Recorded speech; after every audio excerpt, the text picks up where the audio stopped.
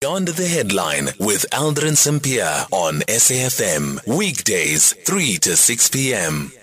0614-104-107, continuing with reaction following the orders that were handed down a bit earlier on by the ICJ. We speak now to Reverend Frank Chikane, Anti-Apartheid Activist and Delegate of the Christmas Pilgrimage in Bethlehem in December 2023. Remember that a delegation of religious leaders spent Christmas of last year in solidarity with Palestinians. After that visit, our next guest said that the world had snoozed on the plight of Palestinians. To take us through his reflection on the court judgment, we speak to Reverend Frank Chikane.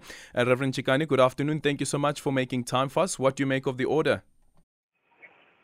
Well, I think it's exciting that the International Court has seriously taken the position that South Africa takes, which is really about saving lives of people and making sure that the genocide stops in Palestine, particularly in Gaza. I think South Africa has made history. It doesn't matter how anybody thinks of it.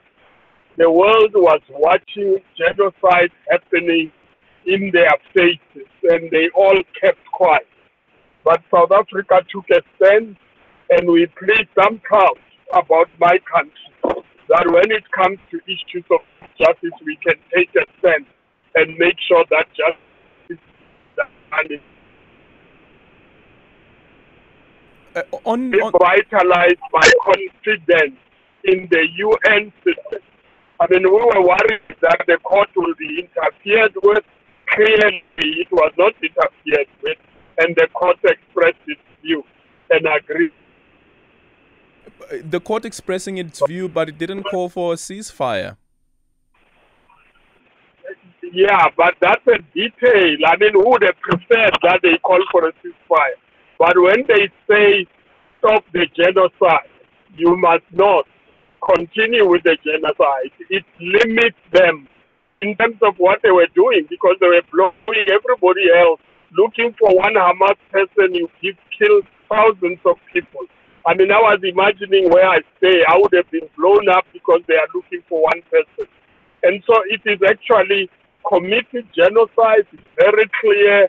The court agrees with us. The leadership of Israel actually expressed the intent to commit genocide. I think the ruling makes it clear against all the odds that in fact this is genocide and must be stopped from continuing. I know they are still going to make a pronouncement about that, but the fact that they have ruled that no one should promote genocide, even the United States, which supports them, would have to commit a genocide. What should happen beyond this order that has been handed down? Sure, there will be the investigation that will be conducted by the ICJ, but the conversation and the mediation efforts that need to take place to find a solution to this ongoing war, and also the possibility of a two-state solution. But you have a prime minister who's saying no to a two-state solution, and that's Benjamin Netanyahu. Yeah, but he said that before the ruling, and he now knows that they are illegitimate in their argument, and that it is against international law. And from today on, we're going to have to witness the world making sure that international law is complied with. And so when you say what will happen now after this, our expectation is that the Israelis will have to take a decision whether they ignore the world. If they ignore the world, the Security Council must act.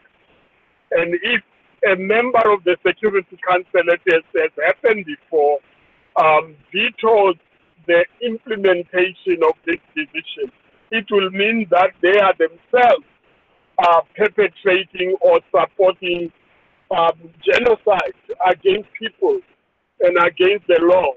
And so that's really what has happened today. And I think that's why we need to celebrate as the people of the world about what has happened.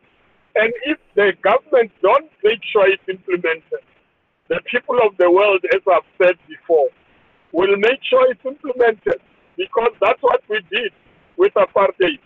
The United States supported apartheid, the British, the Americans, everybody. apartheid until their citizens took a stand and they were forced to relent and allow that we get rid of the apartheid system.